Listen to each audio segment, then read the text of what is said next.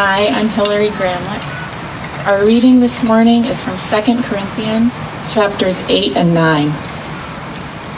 We want you to know, brothers and sisters, about the grace of God that has been given among the churches of Macedonia. For in a severe test of affliction, their abundance of joy and their extreme poverty have overflowed in a wealth of generosity on their part. For they gave according to their means, as I can testify, and beyond their means of their own accord, begging us earnestly for the favor of taking part in the relief of the saints. And this not as we expected, but they gave themselves first to the Lord, and then by the will of God to us. Accordingly, we urged Titus that as he had started, so he should complete among you this act of grace. But as you excel in everything, in faith, in speech, in knowledge, in all earnestness, and in our love for you, see that you excel in this act of grace also. I say this not as a command, but to prove by the earnestness of others that your love also is genuine. For you know the grace of our Lord Jesus Christ, that though he was rich, yet for your sake he became poor, so that you, by his poverty, might become rich. The point is this: whoever sows sparingly will also reap sparingly, and whoever sows bountifully will also reap bountifully. Each one must give as he has decided in his heart, not reluctantly or under compulsion, for God loves a cheerful giver. And God is able to make all grace abound to you, so that having all sufficiency in all things at all times, you may abound in every good work. The word of the Lord. Thanks be to God.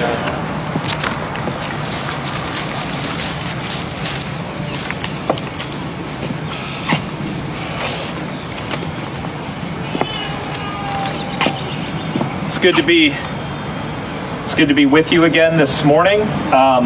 We've been meeting the past 2 weeks here. One of the beautiful things about being here is we're just down the street from First Baptist Church, and we can hear them worshiping. On Easter Sunday, I don't know if you guys heard that as well, we had the beautiful kind of sounds from both sides of this part of Vienna with our music, and then when we were quiet, their music. And it was just a great gift to know that there are brothers and sisters in Christ as we share together in worshiping Jesus this morning.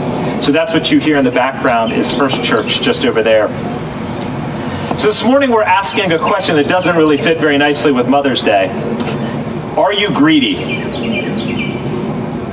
So if I say, are you greedy? The natural inclination is to think of a caricature of somebody who's greedy, which in written form, in kind of caricature of a character, it's Ebenezer Scrooge, right?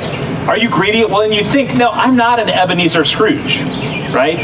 Poor Bob Cratchit's there freezing. You would have given him a couple pieces of coal, right? You're not that kind of a guy or girl.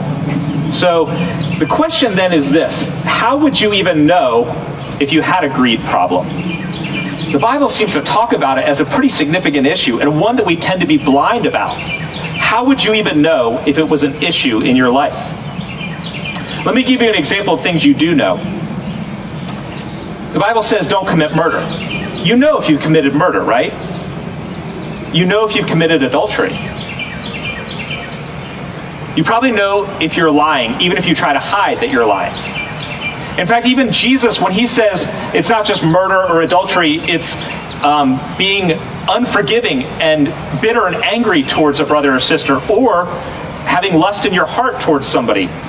You know if you're lusting, if you're unforgiving, if you're angry. And if we have self-awareness, we can admit that we have an anger problem, or we have a control issue. We can admit these things. So a lot of our failure and weakness we can admit. But greed, we don't see. How would you even know if you have a love of money problem? And just as a hint, we all have a money problem. We all have a love of money problem, and we all have a not fully healthy relationship with wealth and money. We just do. Every human does, and we in the West are especially prone to it. So assume that you have some issue, and the question is what? How does it play out? A prime indicator of the extent of your money problem is your tendency towards freedom in generosity. So when you think about generosity, all of us probably give in some ways. There's generosity that every human has. When you give, do you tend to give a minimum?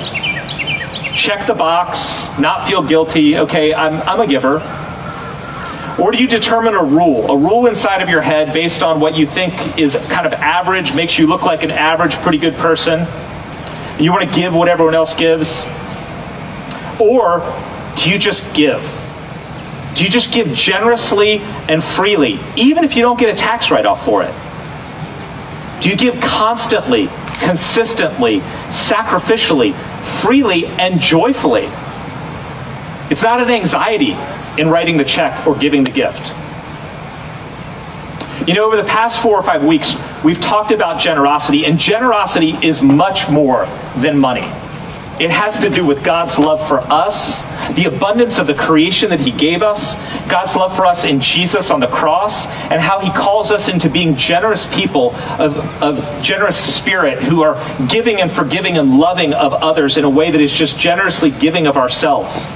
So generosity has to do with much more than money. But it does not have to do with less than that. Jesus talked more about money and wealth and possessions than he did about heaven and hell combined. We think Jesus' message is about getting to heaven and avoiding hell.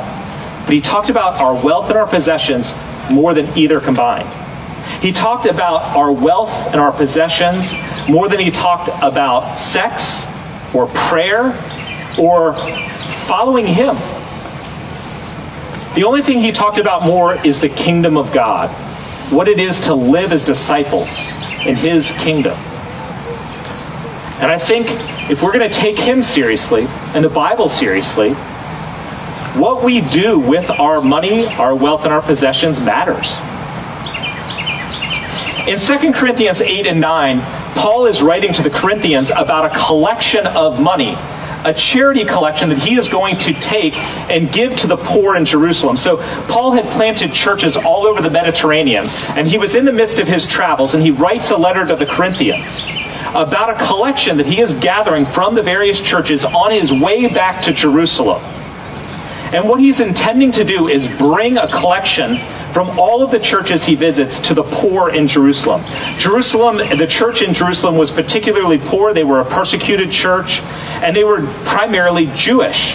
And he was visiting the Gentile churches, the Greek and Roman churches that he had planted. And what he saw was an opportunity for the Gentile church to bless the Jewish church, which was where Christianity had started, as Jesus was a Jewish Messiah. And it was a way to give back and to fulfill Paul's vision. Paul's vision was that the mystery of the gospel, the great goodness of the gospel, was that Jew and Gentile are brought together in one family. This was the high point of Paul's gospel. It amazed him, it blew him away that Gentiles were allowed in by the grace of God in Jesus Christ. Not because of anything they did, not because of any outward markings, but simply because of Christ. And Paul wanted to bring that to bear and let that be seen and celebrated. How God in Jesus Christ has reconciled Jew and Gentile into one family. And this was one more way of doing that. Of the Gentile church saying, we are in the same family as you, you are in need, we're going to give to you. And so Paul asked the Corinthian church, who were primarily a wealthy church compared to many other churches, to give generously. And he gets very practical with them. He talks about how he's going to send Titus and 2 other brothers from other churches as a financial accountability. They're going to go ahead, and so when Paul gets there a few months later, they'll be able to gather the collection. And Paul's intention is for them to be intentional. Plan ahead. I'm going to be there in a few months. Don't just wait for me to arrive. Consistently, weekly, monthly, set aside some money so when I get there, you can give generously over the course of a couple of months. And we can give generously to support and bless the church in Jerusalem. But ultimately, he wants it to be personal as well. He says, I want you to give according to what is in your heart to give. This is not me compelling you. There is not some exact number. I want you to look into your heart and give what is in your heart to give. And yet, after all of this, Paul seems a little concerned that when he shows up in Corinth, there's not going to be a very good and generous collection. And so he pulls out all of the rhetorical stops. And the first thing he does to rhetorically convince them is he uses guilt. He says to them in verses 1 through 5, you can see it, he uses the Macedonian church's competition. He says, don't you want to keep up with them? He says, we want you to know, brothers and sisters, about the grace of God that has been given among the churches of Macedonia. For in a severe test of affliction, so they were dealing with persecution themselves, their abundance of joy and their extreme poverty, so they had joy even though they were poor, has overflowed in a wealth of generosity on their part. For they gave according to their means, as I can testify, and beyond their means, of their own accord. They begged us earnestly for the favor of taking part in the relief of the saints in Jerusalem. And this not as we expected, but they gave themselves first to the Lord, and then by the will of God to us. So think about that. The Macedonians were a very poor and persecuted church, and yet they gave generously, a wealth of generosity. In other words, by any standards, they gave a large amount. And for them, this was incredibly sacrificial. They gave beyond their means. It was almost like Paul was saying, please don't give any more. And they said, no, please let us give more. This would be like if Bishop John, the bishop of our churches in this area, he's coming to visit us at the end of the month. If he came and he said, hey, I want you to know I am doing a collection for Christians that are Syrian refugees and in refugee camps outside of Syria. And we're going to do a collection. And I've just come back from the church in Nepal. And you know your sister church that you're trying to develop a relationship? The Revival Church with Pastor Daniel that's in the slums of Kathmandu? They have taken part and they gave generously. By even American standards, they gave generously. And this is a church in the slums that is your sister church. Don't you guys want to give something too? It's a little bit of guilt, a little bit of competition that he's trying to get them to do. But he doesn't just use guilt because that doesn't go far enough. Everyone knows that. Guilt's only going to motivate you so far. He uses reason as well. And the reasonable thing that he argues is for equity. In 2 Corinthians 8, verses 13 and 14, which is not in your section here, Paul writes, I do not mean that others should be eased and you burdened, but that as a matter of fairness, your abundance at the present time should supply their need. This is actually a New Testament ethic, that of equity, that if you have abundance, you should share with those in need. And abundance isn't necessarily what you have in Vienna and other people in Vienna have. Right? So he's saying, don't just look at your neighbors in Corinth. Look beyond that around the world. Look at what God has given you. How can you, in generosity, live towards others? And he's saying, look, I don't want you to become poor in your giving, give everything away and you become poor and then they need to give to you, but rather just that in your abundance you would meet some of their needs.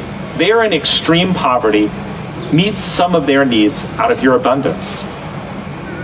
The New Testament builds an ethic that is built actually out of an Old Testament ethic that suggests this. There is a level of inequity in poverty and wealth that should be intolerable for the Christian church. There is a level of inequity of poverty and wealth that should be intolerable for all of us and for the church. And that's what Paul is arguing. But then Paul pushes even deeper. He goes from guilt to reason to their very heart. And he suggests that their giving will reveal the genuineness of their faith. And what he's building on is this idea: what we do with money reveals the nature of our heart. In chapter 8, verse 8, which is in our section here, Paul says this, I say this not as a command, but to prove by the earnestness of others that your love also is genuine. Basically, he's saying this: I want to know if you really believe the gospel. Do you really believe the gospel? And what he's hinting at is generosity or lack of generosity reveals the authenticity and depth of your faith in Christ. our generosity or our lack of generosity reveals the authenticity and depth of our trust and faith in Christ. We know this. Look, money is a revealer. We've talked about this before. Money is a revealer of what we truly worship. And of course, it can be a source of salvation. It can be a God itself. So how do you know what you truly worship? Well, you follow the money trail. What do you spend money on effortlessly and easily? We all have things that we spend money on effortlessly and easily. So, a couple examples. Do you spend money easily, effortlessly on appearance and clothes? If so, it's possible that your beauty or the approval of others or even some version of romance is really what you're looking at for meaning. Or do you spend money easily, effortlessly on food and drink? Great restaurants, great food. Then pleasure and comfort is the salvation you might be seeking. Some of you, of course, are not like that at all. You think it's really ridiculous to spend money on clothes or food or house or cars, vacations. You would never do that. You are much more frugal. You're very wise with your money. You save it, you store it away, you invest, good 401k, preparing for the future, always guarding for those things. And of course, in that case, money is used to reveal that security and control is your salvation. The object of worship. You desire security and control more than anything. Where you give your money effortlessly, easily, is an indicator of something that may be truly on the throne of your heart. And that's what Paul is getting at. When he says, your giving will test the genuineness of your love for the brothers and sisters in Christ and your love for Christ himself. And the challenge for all of us is we use our money. We all do, to gain acceptance, to find joy, to place our hopes in, our security, all the things that we're meant to find in Christ. We turn to our money to give us. But the gospel frees us. The gospel frees us from trusting in money and enables a radical generosity that truly frees us. You know, central to 2 Corinthians 8 and 9, this whole section that we read portions of, is God's grace. God's grace and generosity towards us underscores all of it. Generosity, Paul is saying, should be a response to and an outflow of God's grace to us. What God has done for us in the gospel is not only an example, but it also empowers us to be able to live freely when it comes to our possessions and our wealth. So the gospel is on one level just an example of generosity. That's what Paul gets at on one part in verse 9, chapter 8, when he says, "For you know the grace of our Lord Jesus Christ, that though he was rich, yet for your sake he became poor, so that you by his poverty might become rich." Christ was rich. He had everything, but he gave it up, became poor for your sake, so that you and I who are poor might gain his wealth. That's the gospel. It's the incarnation and the cross, Jesus' great act of generosity towards us, of loving us and extending his grace and mercy towards us, giving us, the undeserving, his wealth, his generosity towards us. When that sinks in, when that goes deep into your heart, it becomes not only an example, but also the power to live freely and generously. The gospel frees us from other sources of security and hope and identity and purpose and salvation. It says, everything I need, I have in Christ. I don't need to find it in the approval of men or women. I don't need to find it in the security of my investments. I don't need to find it in the pleasure of this world. I have everything in Christ because he has given everything to me.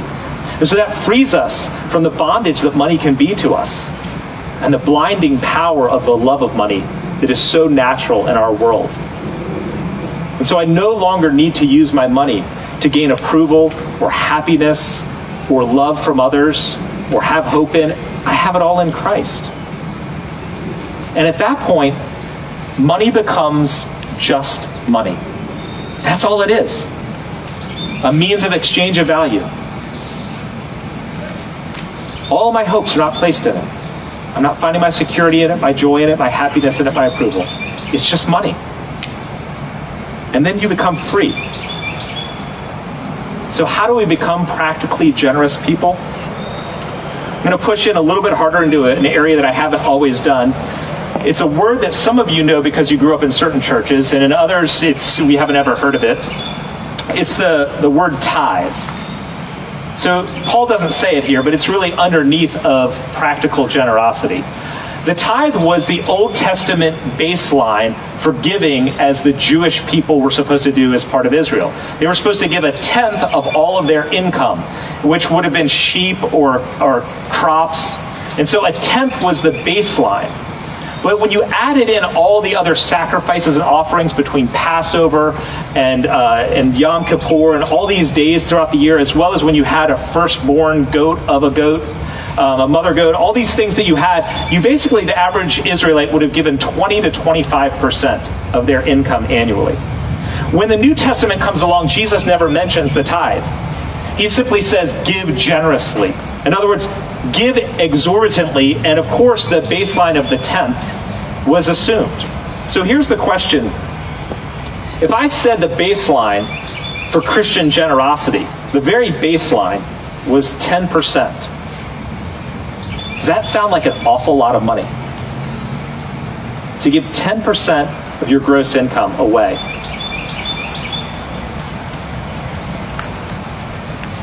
And the challenge is this, I think. If you're not struggling financially, if you're unemployed, if you're struggling financially, don't hear this, but if you're not struggling financially, but cannot imagine giving 10% of your income away, then who or what is really on the throne of your heart? Yeah, let's get out of that one. Okay, let me make it even worse, though. The implication of the Bible in the New Testament is a graduated tithe, meaning this. If you make $30,000 to $40,000 a year, giving away 10% of your wealth in this area would be incredibly hard, probably almost impossible. But if you make $300,000 to $400,000, 10% is not much at all. Or it shouldn't be. The Bible calls us to a radical generosity, but it's also a wise generosity. But the more money you make or are worth, the easier it is. We talked about it last week. The Gates or some of these people who have made billions of dollars, they give away 50 million here, 50 million there, not much to them. It's not the amount, but you could give away half of your wealth if you were worth 500 billion, right? You still have 250 billion left. 50% is probably not much if you're worth billions. So that's the challenge and the call for us. It's not a hard number, but it is a call to say, as your income has increased through the years, as your income has increased, or the financial dependency of family members has decreased or gone away, as your income has increased, has your percentage of giving increased? Or instead, the extent in income or the percentage of your spending? Has your giving increased or your spending increased? So here's what I'm going to invite you to do, is to talk. Talk to other people. Figure out what is normative. How do you do this? What does it look like? Read some things. Ask me, I'll send you some things. Examine your own heart and your own life and your own finances. And pray. Paul says, I want you to go out of what's in your heart when you've exposed your heart to the Spirit and you've considered the gospel and you've laid your finances before God, to do the same thing and then commit to a percentage floor for you. Maybe you're at like 1% giving. Commit to getting to 2 or 3. If you've been giving 10% for years and you could go to 11 or 12 or 13, do that, because in those steps, it's a push. It can be even sacrificial, but it can also be incredibly and amazingly freeing. Give consistently and sacrificially. Maybe even have to ask this question: is there anything in my life that I cannot do because I'm just giving too much away? Is there anything in my life that I can't do because I give too much away? That's the point of sacrificial giving. Consistent, sacrificial giving. It's all built off of something that I think I want to end with here, and it's the manna principle, or the manna economy. Paul mentions it in chapter 8, verse 15, which we didn't read. He says this to the Corinthians: it's not that I want you to be poor and them to be rich or whatever, but that there be some version of equity. Then he cites this. He says, remember how in the Old Testament, whoever gathered much had nothing left over, and whoever gathered little had no lack. He's talking about Exodus, when Israel was wandering in the wilderness and God provided manna. And the amazing thing about manna is the way that it lays out for us what God invites us into in trusting Him with our resources. Manna was provided while they were in the wilderness as a daily sustenance. Every day, the amount of food they needed was provided. But the great thing about manna was you couldn't hoard it. You couldn't collect more. You just ate what was there. You couldn't even save it. You couldn't even think, well, I'm going to be really wise and save for the next day. Because it turned into rotten, maggoty stuff overnight. What it did was cause them for 40 years wandering in the wilderness to cultivate a trust and obedience in God. It's the prayer that Jesus said when He said, give us this day our daily bread. God invites us to trust Him with our possessions, with our wealth, with our income. You know, the Bible never talks about self-sufficiency. We want to be independent and self-sufficient. The Bible never talks about that. It talks about God's sufficiency and our dependence. And this goes back to what we talked about a couple of weeks ago. It's the difference between an abundance mindset and a scarcity mindset. When we are worried about our resources and we actually have enough, it is a scarcity mindset. Instead of trusting that there is enough, even as I give away as much as I can. Wisely give away, generously give away as much as I can. And I think Paul is inviting the Corinthians, as Jesus invites us again and again in his parables and messaging.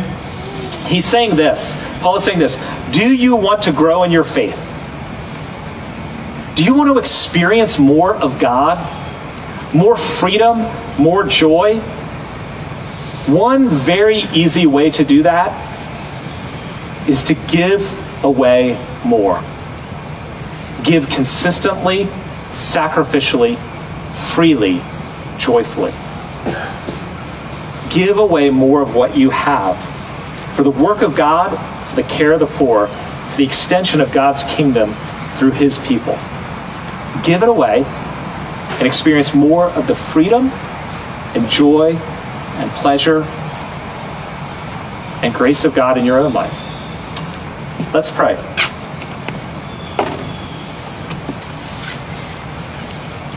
Lord Jesus, the hope of the gospel,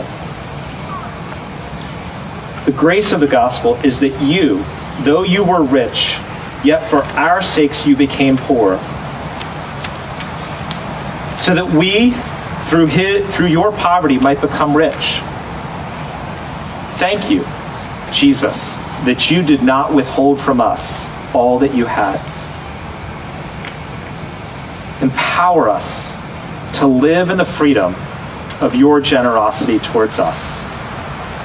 Amen.